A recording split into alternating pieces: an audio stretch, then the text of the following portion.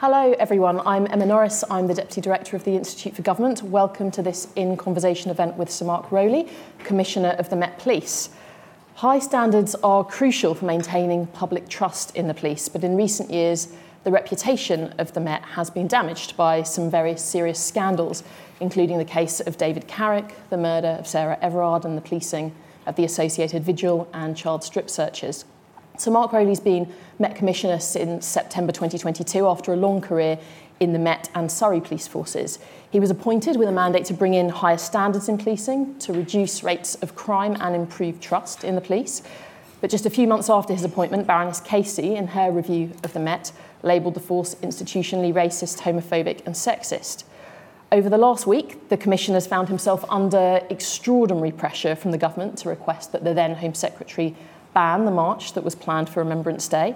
The then Home Secretary ramped up that pressure with a controversial article in The Times where she suggested that senior officers play favourites when it comes to protesters. Sir Mark was called in to see the Prime Minister, which is why this event was rescheduled from last week. Well, the march went ahead and Suella Braverman is now out of a job, though we may not have heard the last of her this year. At this event at the Institute for Government, Sir Mark's going to set out how he intends to achieve change in the Met. He's going to touch on some of the immediate challenges facing the force, and I'm sure he's also going to reflect on the events of the last week. Just before I hand over to you, Sir Mark, it's worth saying that I know there's going to be lots of questions today. We've got press in the room. I know the audience have lots of questions, both in person and online. So I'll leave about half the event for that. For those of you who are joining us online, you can submit questions anytime from now using Slido. So please do start sending them in. Sir Mark, over to you. Thank you. Thank you very much. Again, sorry this event is a week delayed, but that's the nature of policing sometimes. It's fairly unpredictable business. We set out sort of 6 months ago when we were building up to publishing our sort of reform plan for London, a plan called the New Met for London. We wanted to do sort of 2 or 3 events with think tanks, and we set up this one to be focused, as you say, on high standards. I see our mission has been about reinventing policing by consent for the 21st century. Policing by consent is our heritage and history. The principles of it were written down by Sir Robert Peel and the first commissioners nearly 200 years ago. London's very different today, but the vision and the mission ought to be the same. And clearly, in a contentious world and in an organisation which has obviously made some ghastly errors, that is a harder mission to achieve. But that has to be the ambition. And we've set out that we want to build more trust, less crime, and high standards. And it's the high standards theme, obviously, we're going to reflect on today. It would be odd not to reflect on sort of recent events. I think sort of starting more widely, we have one of the most challenging convergence of threats that I've ever seen. The convergence of sort of hostile state actors, and you'll have heard colleagues talk about the amount of work to disrupt Iranian-directed plots in the UK over the last year or so, overlaid with sort of the bubbling up of terrorism risks as a consequence of being inspired by the horrific attack by Hamas, overlaid with a surge in hate crime, community tensions, contentious protests, all in a society which is ever more polarised and debates things ever more angularly on Twitter and elsewhere. That's a difficult operational context, and it's also challenging for London to see certain communities in fear and upset and anxious about what's going on in the world, and in London is obviously not where any of us want to be. And in the middle of that, we must not only be impartial in our adherence to the law, but also we should be seen to do that. And I've been struck over the last sort of over recent weeks when Peel and commissioners wrote down the 9 principles of policing. The 5th one, I think, captures the issues of the day. To seek and preserve public favour, not by pandering to public opinion, but by constantly demonstrating absolutely impartial service to the law, in complete independence of policy, and without regard to the justice or injustice of the substance of individual laws. It's interesting that could have been written down nearly 200 years ago and be so apposite today. And the events of the last few weeks, I think, are a very high-profile example of what officers do day in and day out. So whilst my decision-making may be under sort of massive scrutiny, they are individually facing scrutiny day in and day out.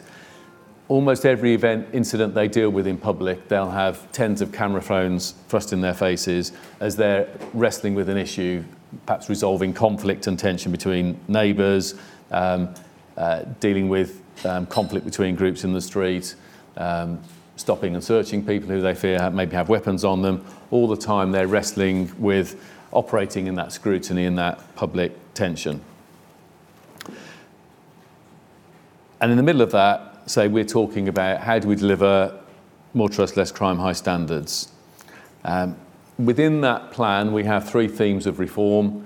One is about how we police and putting communities at the centre of our crime fighting, and neighbourhood policing is something I've spoken about sort of passionately elsewhere, and that has to be the foundation of what we do. I've spoken about the foundations of the organisation. Some of the challenges are some of our basic foundations in terms of training and equipment and the technology aren't where they need to be a successful organisation. But today is more about the middle of those three, the sort of the standards. Building a culture that is based around policing by consent. All of the public debate, understandably in the wake of Cousins and Carrick, focuses on what we are doing at the moment in terms of the biggest doubling down on standards in policing for 50 years. It's not a mission I relish as Commissioner, having to confront that and put standards on the top line, but it's necessary, and we're doing that with vigour, and the sort of the cases and the numbers that we've published in recent weeks illustrate that. But actually the culture of a healthy organisation is much more than removing the individuals who shouldn't be there. I've got tens of thousands of fantastic people who I and we need to collectively help succeed. One of the reasons I returned to policing after sort of 5 years out in private and other sectors, the reason I realised I'm still in love with policing is the sort of passion that I see in officers. I worked with different organisations outside policing and people who are better trained, better equipped, better paid in lots of ways. I didn't anywhere find people who were so committed to the mission, the sense of purpose that they've joined with, and I see it day in and day out as they stretch themselves unreasonably in terms of the hours they work. At the moment, the amount of rest days we're cancelling to deal with all the Just Stop All protests in the week, and then Israel-Gaza related protests at the weekend. The dangers they put themselves under. 15 officers got assaulted confronting some of the problems at the weekend. All of that, and they do it with immense good humour. I was at our public order training centre where they're sort of training with riot techniques and sort of looking at getting petrol bombs thrown at themselves and all the rest of it yesterday. And just chatting to officers there, it just comes across every conversation you have, that sense of commitment. But something that struck me and is part of that sort of point about standards, and it's interesting for me how much Louise Casey pulled out in her report as well, how much they often don't feel that they're set up to succeed. And that's where I think success lies, is in how the majority are better equipped, trained and able to do it. And just to give you some examples, so training, we found that our recruit training hasn't been sufficiently practical, so our recruits haven't been sufficiently well set up, and we've been changing that, and that's starting to have some benefits. Issues of equipment, we'd fallen behind the issues, some equipment problems at the back there by the sound of it as well. Issues of equipment, we were one of the few forces in the country that hasn't issued phones to officers, and we're now getting to a stage where every officer will soon hope to have a phone and a laptop, and so just given the basic modern equipment, which sounds obvious. We got into the habit of buying the cheapest uniform, and that sounds trivial until you're stood on a crime scene cordon at 3 o'clock in the morning, it's raining in February and you're wet and cold. Pay wasn't sort of sustainable in London. Grateful the government did the full recommendation of the pay review body this year for the 7%. And we had £1,000 flexibility that we put on top of that, which is helping. We're starting to see our recruitment start to turn the corner on the back of that and some other changes. Thinking about their role, we can't give people an undeliverable role. And you'll have seen how sort of determinedly we've tried to move the dial on mental health issues that police officers aren't the right people to deal with, and that came in a couple of weeks ago. The Right Care, Right Person scheme that we've stolen with pride from Humberside, which is starting to get the right people dealing with those in mental health crisis rather than police officers. But from a police officer perspective, it gives them more time to do what they're trained to do and makes their jobs more manageable. The same as we're putting more resources into dealing with the victims of rape and sexual assault, because that area is struggled under the weight of demand. And we're strengthening leadership, which I know is something you want to talk about. So the level of leadership training in policing has been cut back progressively over 20 or 30 years to a point, and the comparison I make here just to illustrate this, if you compare a chief superintendent with a colonel in the army, they will both be leading sort of maybe 1,000 or 2,000 people. A colonel in the army since Sandhurst will have had 72 weeks leadership training in that maybe 15 years or so. The chief superintendents who work in the Met, since being an inspector, if they've had 2 or 3 weeks training, they're lucky. And it's a crazy distinction. So we're tackling all of those issues. There's an awful lot more to do. But if culture is about how things are done around here, then you need to change all of those basics to work with the positive spirit that we have in the majority of the organisation whilst dealing with those who shouldn't be here.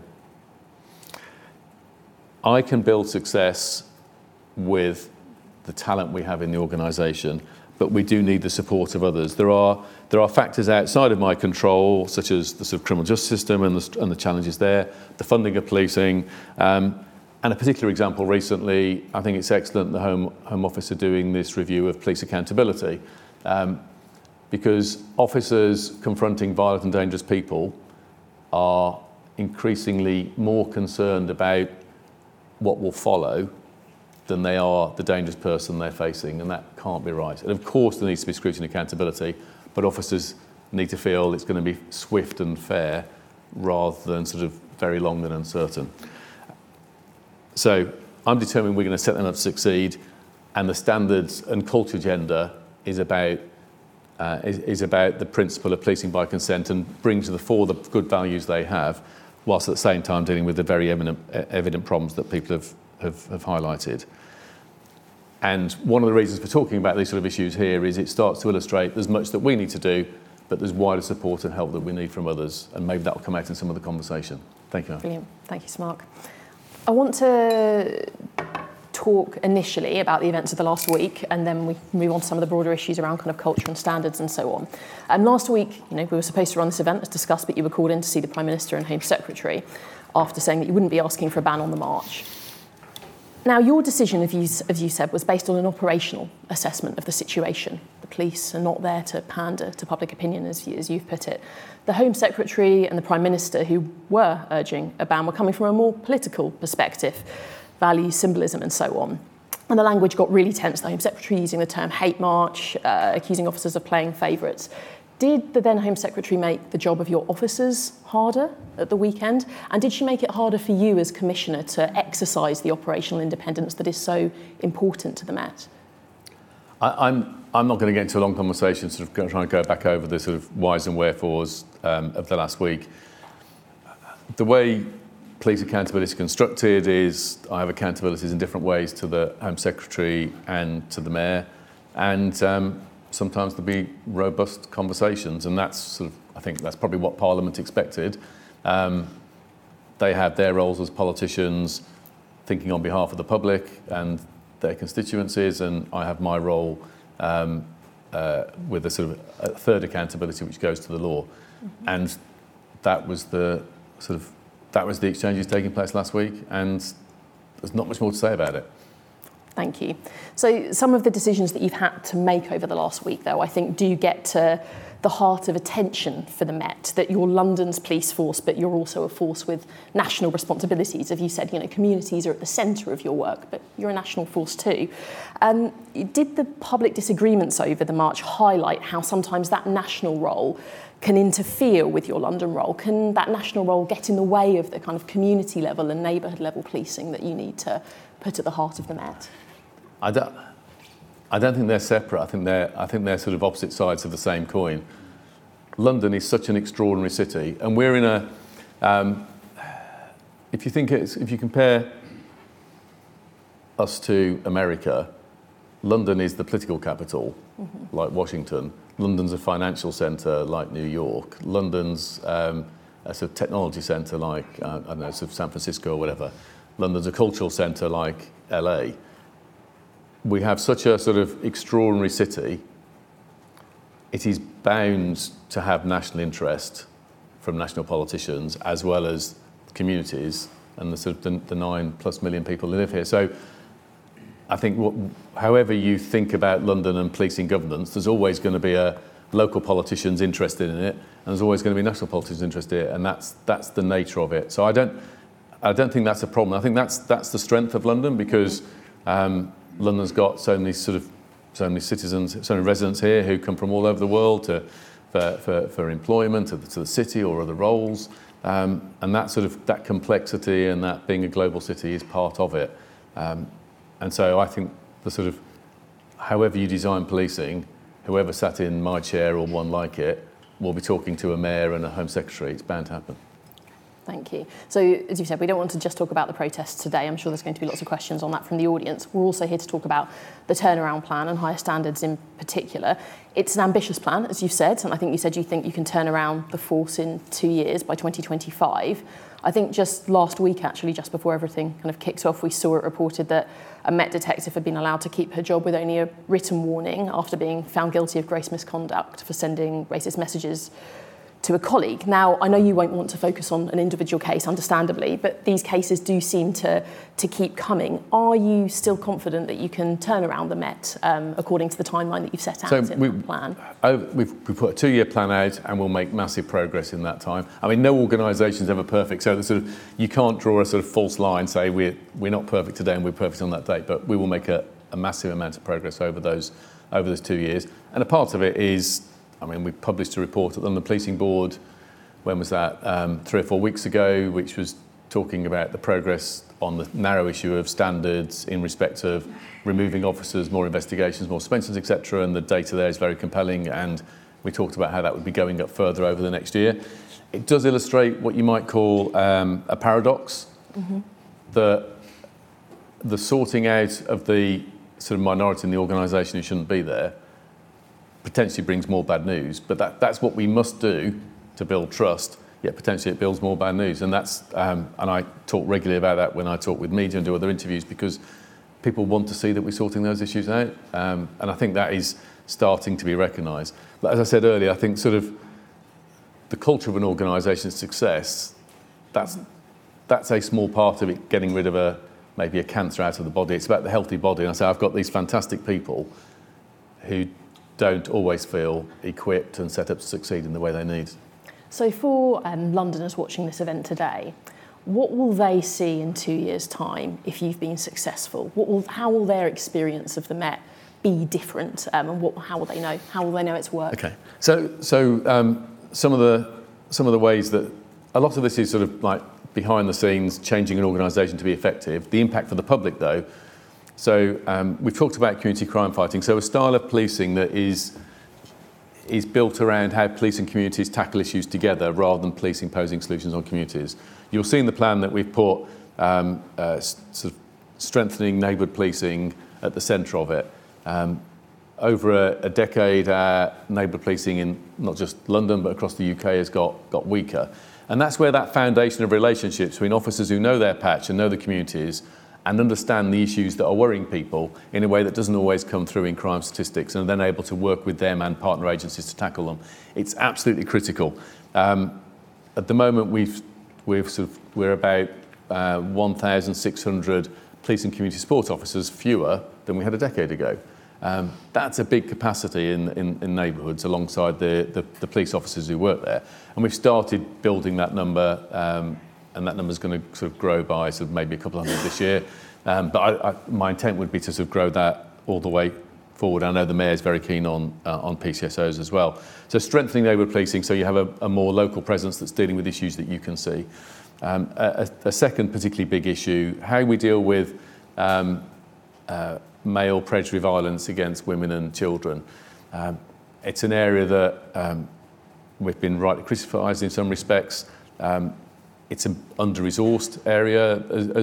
As confidence to report these issues has grown over a decade, and offences like rape and domestic violence have sort of tripled or quadrupled in the amount they've been reported, which is both fantastic that it's coming forward, but the resources and the capacity to deal with that hasn't moved at that pace, and that creates stretched services which sometimes lets down victims, which is tragic at a particularly difficult moment in their lives. And we now have a slower criminal justice system that is making that harder.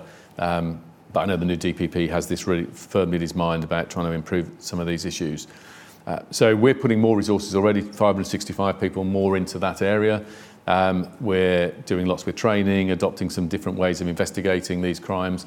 And we're also testing how, rather than just reacting to these type of offences, can we use data and analytics to identify the most dangerous male predators in London and proactively go after them to protect people going forward.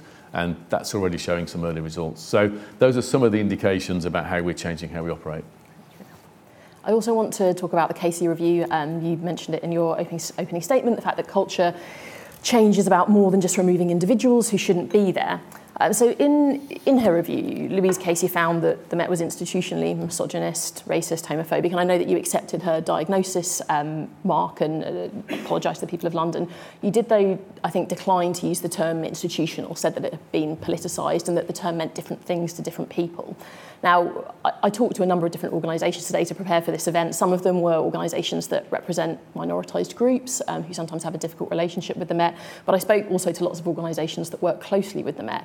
And actually all of them raised this issue of not wanting to own that term, kind of institutional.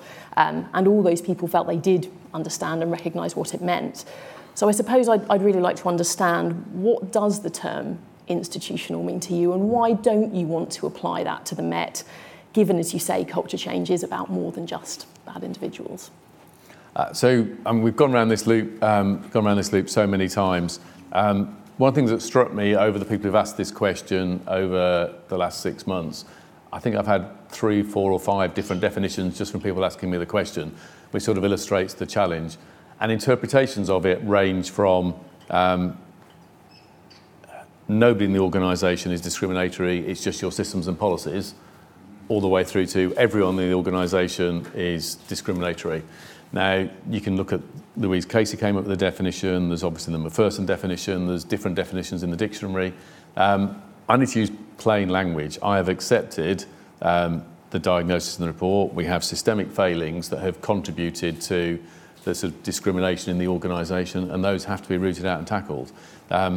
But I'm not going to use a label that means so many things to different people, particularly when, to some people, it suggests that everyone in the organisation is of that view, because that's definitely not the case. Thank you. I also want to talk a little bit about the mechanics of reform. I think part of the plan, is making sure that the right people are police officers and that those who aren't fit to be police officers, like Wayne Couzens, don't make it in the first place. And I know that improved vetting is a big part of the turnaround plan. Now, in the last, I think, 4 years, more than 45,000 new officers have been recruited across the country to meet the government's uplift target. I know the Police Inspectorate have found that vetting units have struggled to cope with such a high caseload. So are you confident that new recruits to the Met have been thoroughly vetted? So we are, we're putting more resources into vetting, we're changing our processes, we're doing more, for example, with things like social media, looking deeper into social media history and those sorts of issues. So we're constantly strengthening it and also changing the decision making. There's been some new national guidance in terms of how you make decisions that we've brought in. I think a big factor is the sort of work that government is doing on sort of a police regulations review, which published a few months ago, and they're finalising the implementation of those changes, because there are some fundamental regulatory changes which undermine this system as well. Probably not everybody in the room or sort of watching online would know this, but police officers aren't under normal employment law in most respects. They're under something called police regulations. And regards to the rights and wrongs of that, they're fairly convoluted. One example of a weakness which has been around for decades, and previous commissioners have challenged it and previous governments haven't tackled it, but this government is the fact that there is no explicit way in regulations to remove somebody who fails a re-vetting process, which is clearly nonsensical.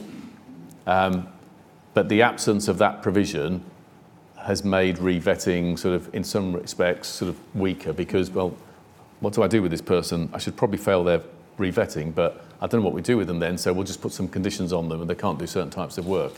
Now, we're trying to find ways with existing regulations to deal with that, but it needs a sort of clear and explicit change, which the government is committed to, which is fantastic. So there's a lot we can do in terms of our training and decision making, and there's things, just to illustrate my point earlier, others can do to help us by tightening the rules so that we can work through the people, and we've got a long list of people we've identified who, and we're working through that re-vetting process because of the intelligence we have behind them. Thank you, Mark. Okay, we're about halfway through, and I know we've got lots of questions from the audience, so I'm going to come first to a set of press questions. So I've got Ivor Bennett from Sky. Ivor. Hi there. Sorry, microphone coming around. Well, that was all very dynamic there, wasn't it? Ivor Bennett from Sky. First, I want to ask you about events last night, where pro-Palestinian demonstrators climbed on a war memorial at Hyde Park Corner. Officers were there and no arrests were made. Some might say those events prove the point the old Home Secretary was making, that the Met is guilty of playing favourites with some protesters. What would you say to that? And secondly, the new Home Secretary this morning has suggested that you might need more powers to stop this happening again. What do you think? Thanks. So I've said very explicitly I'm not going to get into the politics of this, and you've asked me a question about the politics of it, so I'm not going to answer most of it. The explicit things about last night, it is not illegal to climb onto a statue. I think that might be something that government may consider, but that's for them to decide, not for me. The officer recognised that whilst it wasn't illegal, it was sort of it was unfortunate, inflammatory in certain ways. The officers at the scene asked them to get down, and they did. So the officers intervened, as officers often are doing, to try and de-escalate risk of conflict, even when there is an explicit power to do it. So I think they did a sensible thing. But of course, you get photos and people like you sort of banding them around saying, what should the police do about this? That's the nature of policing. It's contentious. But what the officer didn't do last night is make up a law that it's illegal to do something and do an arrest, which would have been illegal, clearly.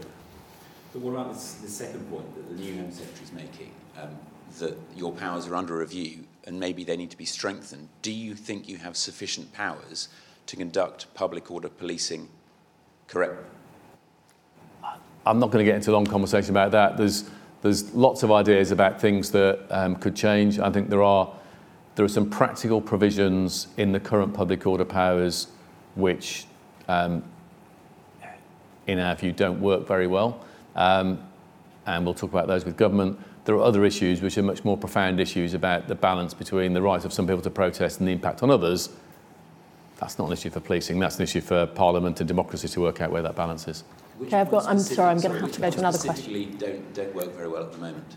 I'm not going to talk about those issues in detail today. We're discussing with government those issues, and I think now's the wrong time to sort of describe it publicly. Okay, I've got George from the Mail. George. I was also going to ask that about that event, but while I have you, Yvette Cooper today warned of a spiral of disrespect between ministers and police if we see sort of similar rhetoric that we've seen over the last few weeks. I mean, how do you feel about that? Is that a realistic possibility, and does the rhetoric from senior politicians need to change? I know what my job is, and I'm cracking on with it. Okay, thanks. Aubrey from The Times.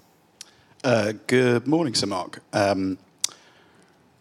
Yesterday there was a significant legal ruling, and the response of the Deputy Chairman of the Conservative Party was to suggest that people should ignore the laws.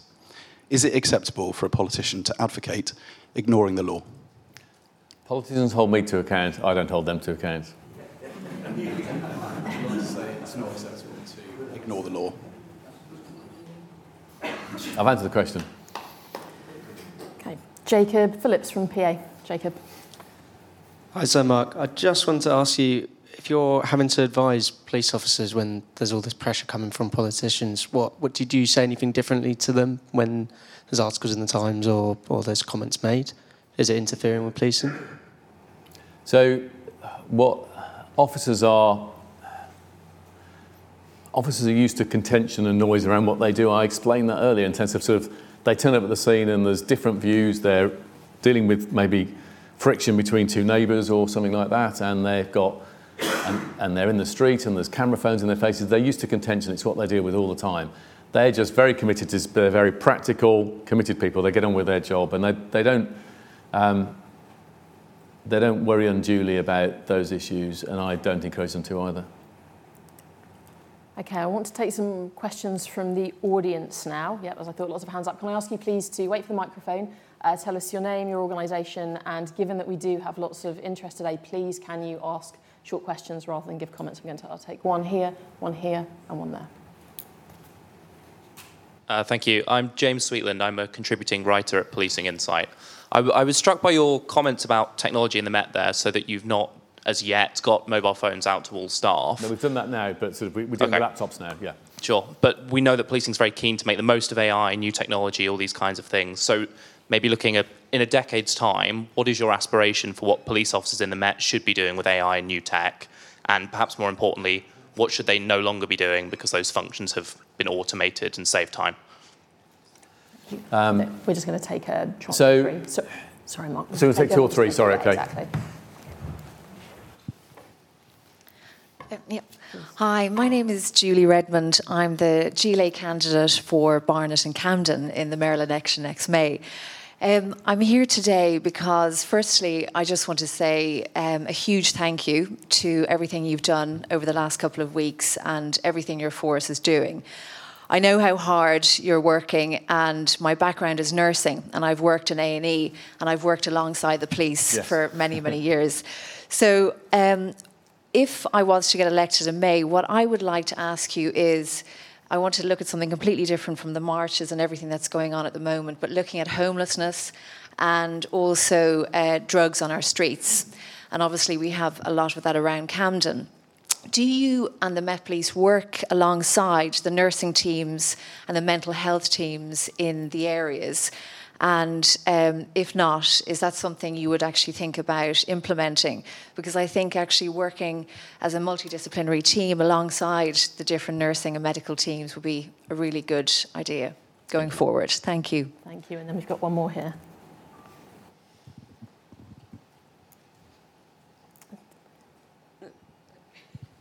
Hi, Andrew Smith. I'm a London resident, I guess. This is my only claim.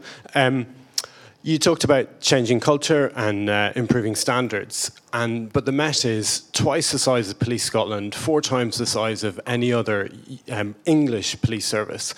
Is that really practical in an organisation this size? And if some commentators have suggested moving out national policing roles, and some have suggested geographical splits. If you thought that was a sensible approach, would you be able to say so, or are you limited in your role as to what you can say on that respect? Thank you. So we've got tech, homelessness and drugs, use of multidisciplinary teams, and then the size of the Met and whether that raises bigger questions for the way that the Met needs to be reformed.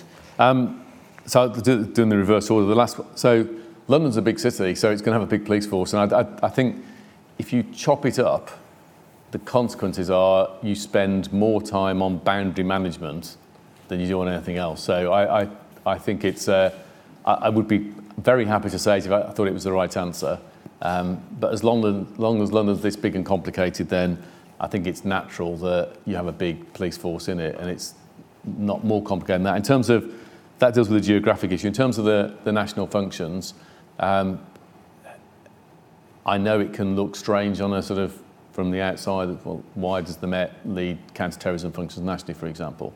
Sort of for most of the sort of recent decades, more than half the people of concern on sort of terrorist lists live in London. Most terrorist attacks take place in London. The tactics to deal with terrorism, a lot of it depends on communities, and there's a link between community policing and counter-terrorism policing in terms of intelligence and safeguard and spotting vulnerable individuals and all those issues. So there's such a link across them, even though it adds to the size of the organisation, it's the right solution. And if we separated it out, what we would see is more risk to the public because of the things that would fall through those cracks. So it's absolutely the right answer. Going back to what I said earlier about the UK being a country which is very centred on London in lots of ways, that's why I think it makes sense in this context. It does create a big organisation which has its challenges, but I think it's the right answer. In terms of the partnership question, and I can't answer the specifics of what's going on there at the moment, but I think fundamentally policing has to succeed, has to be a partnership organisation. The point I was making about community crime fighting, the tactics that police bring are normally sort of problem-solving, enforcement, sort of suppressed. They're more suppressive. The long-term solutions that sometimes sit under crime problems, which may be about issues such as sort of mental health, about sort of substance, alcohol abuse, etc. All of those issues, those are clearly never going to be our specialism. So that you need the combination, and I think the sort of crime disorder partnerships with local authorities and health services and others are critical at the local level, just like more wide the criminal justice partnership. So the broad principle completely agree with you. And there are many examples of taking offenders who have are prolific offenders but are driven by a drugs habit. There are many examples where sort of drugs and other interventions can help deal with that problem to most effect. And then technology, the guy there. So I think in terms of streamlining our systems, we have a lot of quite mandrolic processes where AI has massive potential to streamline all the research and record keeping we do. Just looking at a vetting process would be a good example. There's lots of separate checks being done. We're looking at how you can sort of automate that and bring AI so you can do most of the heavy lifting can be done automatically, and then you might have a human decision on the end of it. In terms of how it looks different to the public, I think a couple of examples of things I would like to see. How we can better identify the most dangerous offenders. We have massive amounts of data. The thing about policing is, the thing that makes policing achievable is that it's a small number of people who commit most crime. It's a small number of victims who suffer most crime, and it's a small number of locations that experience most crime. Classic analysis helps you identify those cases. AI has massive potential through big data to make us more precise. Precision is a key word for me. Make us more precise, so we use our limited resources to best effect at tackling the most dangerous individuals or supporting the most vulnerable.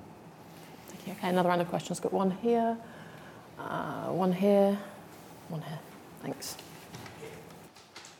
I don't think I need a mic because I've got a loud enough voice. All right, okay. All right. First of all, thank you, Sir Mark, for being here today. I think I'm very fond of how you've started your job. I've worked with nearly every commissioner since John Stevens. I did numerous programmes with the Blue Sky Network at Scotland Yard on diversity. Yeah. I helped to set up the Ambassador in the Community programme in 2000 with Lord Stevens. And it was great to see you at the memorial service recently with my 3 friends, which I've been attending for many years. Now, I believe in common sense. Common sense should be something that we should all live our lives by, whether we are politicians or police officers. Common sense is the key. And I also believe in holistic approach to policing as well, where the community stand with the police. I mean, I'm a great fan of the Met because the Met saved my life when I was stabbed 11 times when I was 16. Wow. So were it not for the Met, I wouldn't be here talking now and making a nuisance of myself. But I'd just like to say my question is this. I do believe in holistic approach to and common sense approach to policing. But I worked with John Stevens back then to help to make the police service much more diverse, because I believe that the police service should reflect the community that it's policing. So what is your kind of plans to make the police service much more diverse? So, thank you. So, I'm glad we saved your life so you can ask me difficult questions. That's great. So I think there's two reasons to become more diverse, and you only sort of reflected one of them. I think sort of reflecting society, the police, is critical. But I also, from my time outside policing and thinking about it from a business perspective, I think we also need to recognise all the evidence that the most successful organisations are diverse, because it brings different skills, it brings a different lens to a problem, and sort of the more monocultural you are as an organisation, the more likely you are to be knocked over by a surprise. So it's not just a social justice purpose, we'll be the best we can be if we're diverse. The Met has moved on a long way in diversity in the last 20 years, but we still have a long way to go, and sort of London accelerates so fast, we struggle to keep up with it, candidly. I mean, I think these numbers are approximate, but I think we're now recruiting, on gender, it's sort of getting there. We're recruiting about 40%, about 40% women, and our total numbers, I think, tip past 30%. It's clearly not where you want it to be. And on sort of Black, Asian and other sort of minority heritage groups, we're recruiting around 25-30%. London's 40%, I know, but they are pretty healthy numbers, but not as good as they need to be. We are doing all sorts of outreach schemes and different ways of encouraging different groups to join. And then a key sort of metric, isn't it, is about, do people see they've got equal chance within the organisation? So we track issues such as our promotion processes. So is the diversity of the successful candidates for a promotion process is it at least as good as the eligible pool? And in pretty much every process I've seen in the last year, that has been the case. But so tracking that through is absolutely critical. So completely committed to it for the reasons you articulate and more. Thank you. I'm going to take a couple of questions now. So I've got one here, and then one at the back. One here, these two here. Hi, I'm Donald Fernandez from Hounslow Council. You mentioned about the local partnerships. Yeah. So I work with the Community Safety Partnership and also with Children's Services, and I'm involved with how the police interface with local organisations. And the experience is that the police can be quite insular, like you have the boards where you meet and you have conversations. But when it comes to operational matters, the police are great. I mean, the people I've met are very committed, very dedicated, as you say. But there's a missing link, and I think the police are missing out on tapping into those resources. So my question is, how do you see the culture of that joint working changing over the next few years? Thank you. And Sorry. Penelope Gibbs from Transform Justice. One of the most successful bits of policing is a very hidden one, which is police resolving crime out of court, using cautions and other things. But politicians and media use charging and prosecution as the only success metric for the police. How can we get politicians and the media to recognise the success involved in police resolving crime out of court? Yeah. Thank you. And then one at the back over there.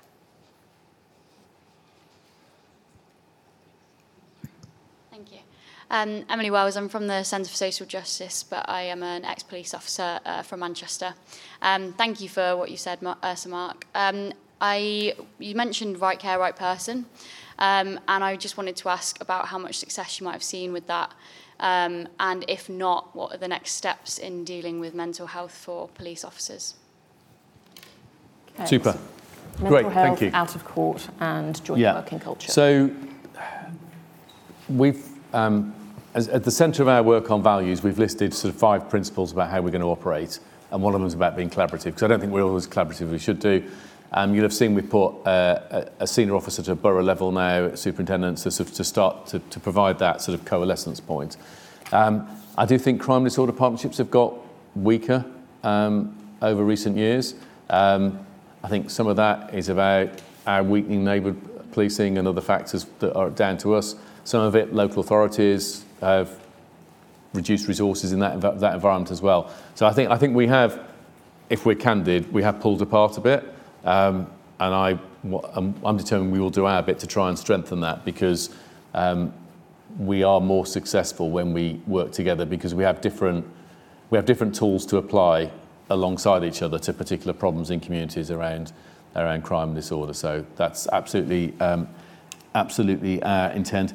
I completely, out of court disposals, where's the lady on that? Out of court disposals, I completely agree with you. I think there's sort of,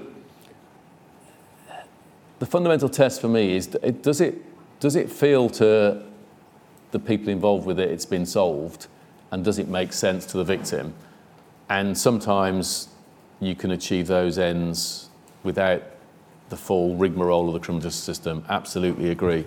When I was Chief Constable of Surrey, sort of more than a decade ago now, I was involved in sort of pushing this very hard, and something that was then called community resolutions, to try and sort of widen what was available to sort of solve cases pragmatically. Not least because I saw then, to chase sort of detection targets, officers were making arrests in cases where discretion would have made more sense for a more pragmatic solution. A sort of a modern equivalent of a clip round the ear, so to speak, but without the clip, clearly.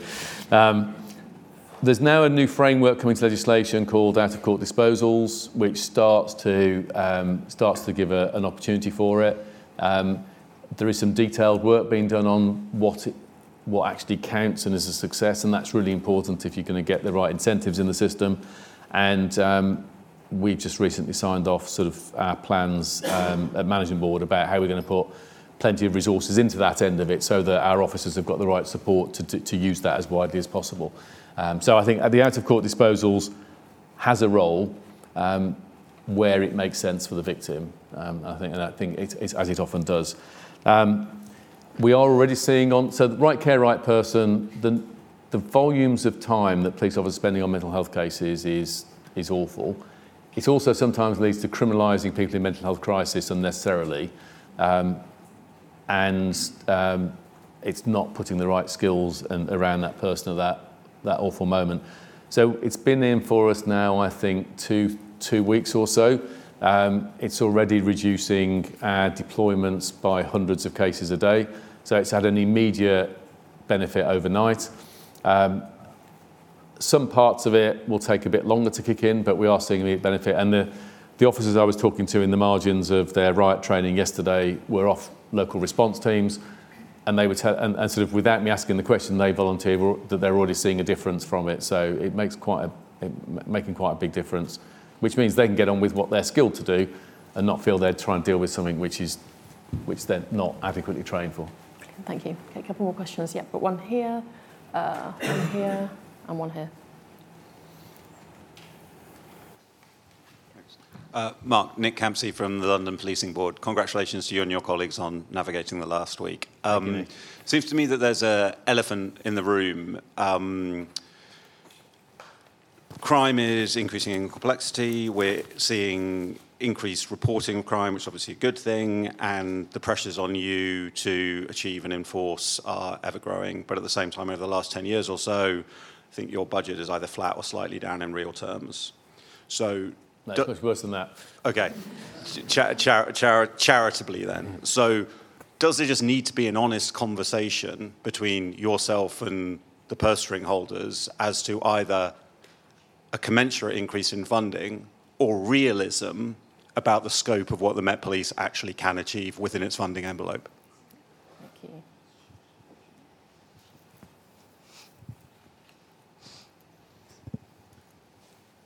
you.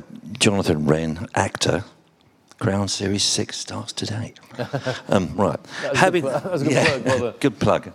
Having just taken part in 2 weeks jury service at the Inner London Crown Court, Elephant and Castle, I was appalled to witness 2 police officers lie under oath.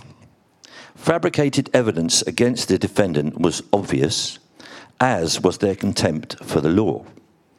Perjury had been committed.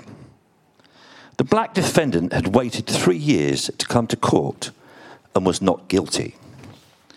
Is this a frightening indication that systemic racism is rife within the police force?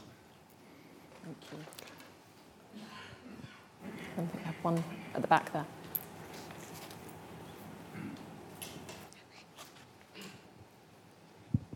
Hi, Jack Kerfoot from Big Brother Watch. So Mark, you put a lot of emphasis on accountability and standards. What's your view that your force retains a vast number of custody images that are held unlawfully, as per the High Court ruling in 2012? And what's your view that your force is enrolling these in mass surveillance facial recognition systems, rather than dedicating resource to ensuring that these unlawfully held photos are deleted by the Met? Thank you. I'm not going to deal with that last one simply because there's a lot of technical reasons behind it, and I know there's been correspondence and stuff on the subject, so I'd rather leave it to that correspondence. And if you want to write in, we can respond in detail on the issues behind that. In terms of that specific case, I know nothing clearly about that case. I'm sure if the judge feels the evidence was that officers were dishonest, he or she will write to us. If you want to sort of let maybe my colleagues know the details of the case afterwards, then we can follow up and look at that ourselves as much as we're able to without the judge's intervention. And I think I dealt with the issues about standards and discrimination earlier. We do have officers who need sorting out, and that's what we're doing. In terms of Nick's question about money, so for us to be spending the same amount of money on policing London today as we were a decade ago, per head of population in real terms, would need a 26% uplift, which is £868 million. That's a big. So if you just take per head of population as a benchmark, that's a big deficit. And some types of crime have gone down, but more complex crimes have got greater reporting, like cybercrime or like violence against women and girls that we spoke about earlier. I'm sure it's something in the context of the Policing Board we will be discussing, and the sort of budget work we're doing at the moment, that we're sort of making our submissions to government and City Hall sort of reflect the scale of the challenges and our view on how to go into that. And I think it does. It is a factor in some of the struggles of the organisation, and I'm definitely not going to sort of say this is everyone else's fault. Clearly, we must own a lot of the issues. But we have an organisation that's foundations are particularly damaged because there's been a pressure to sustain officer numbers, and we all want to do that, and I wanted to do that myself. And everyone always looks to sort of the back office and for savings first. And again, I don't think that's necessarily a bad idea, but you can end up in a situation where your HR and your training and your technology and all the things that I touched on earlier in terms of officers feeling set up to succeed get weakened, and sort of there's a point when sensible savings become sort of excessive and undermine capability. So some of this is about frontline capacity and capability. Some of it is about the sort of foundations of the organisation, and we'll be playing those out in our budget conversations going forward. But that sort of a quarter less in real terms per head of population is a big challenge in such a complex city. Thank you, Mark. And then we've got about 5 minutes left. I just want to end on some questions that have been sent in to us. Okay. So what role should the College of Policing play in ensuring that the pipeline of officers have the kind of character, behaviours, skills that you need and expect in the Met? We've recently heard that police shouldn't fear ending up in the dock. Does that mean external structures for accountability should be necessary for policing by consent? And then last, I think it's right that at every stage of the criminal justice system, there are a disproportionate number of people from minoritised communities. How in practice can the Mets go about rebuilding trust with those groups, with those people? I get to the end of these sessions and my memory fades. So what was the first two questions? So the first one was College of Policing. Yeah, okay. What role should it play in ensuring the right character, the right behaviours? Then should there be external accountability structures, given the comment around police shouldn't fear ending up in the dock? Okay.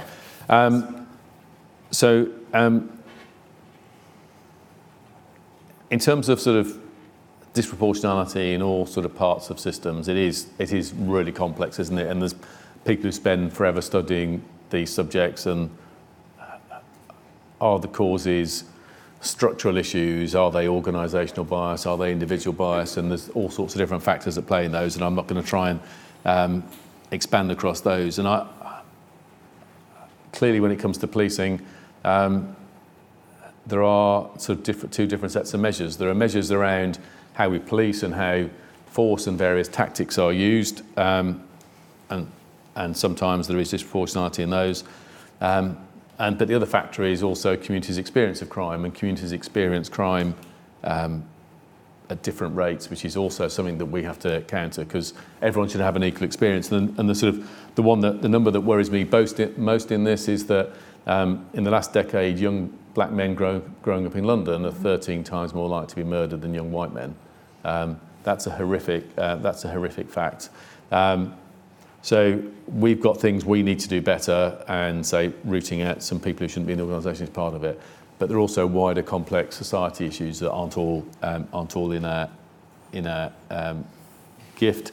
The College of Policing, they are critical. So they've been looking at standards of training that link into recruiting, and also, particularly, so as I said earlier, reviewing the vetting standards and the decision-making processes, and starting to accredit how that works. So that's critical to them as a standard setting and sort of sharing best practice. And then, in terms of external accountability, the police accountability review that the Home Office is doing is absolutely critical, as I touched on earlier. It deeply worries me that I talk to sort of good, enthusiastic, determined frontline officers, and they're more worried about what follows a dangerous situation than they are actually about a dangerous situation, because they see colleagues who get tied in knots over 3 different legal tests that get applied by 3 different processes that can take 5, 8, 10 years, and that's not fair on them. That's not fair on others involved. We all need a system which is fair and practical and speedy, and officers who go way, way beyond anything that's sensible need to be dealt with robustly. Officers who are working to their training and making decisions in split seconds, if they get something slightly wrong under that pressure, there has to be a pragmatic way of dealing with it if we're not going to discourage anybody from wanting to do that job. Thank you. Okay, we're at midday, so I'm going to have to draw the event to a close. So, Mark, thank you so much for taking the time to attend today. Thank you very much to the audience too.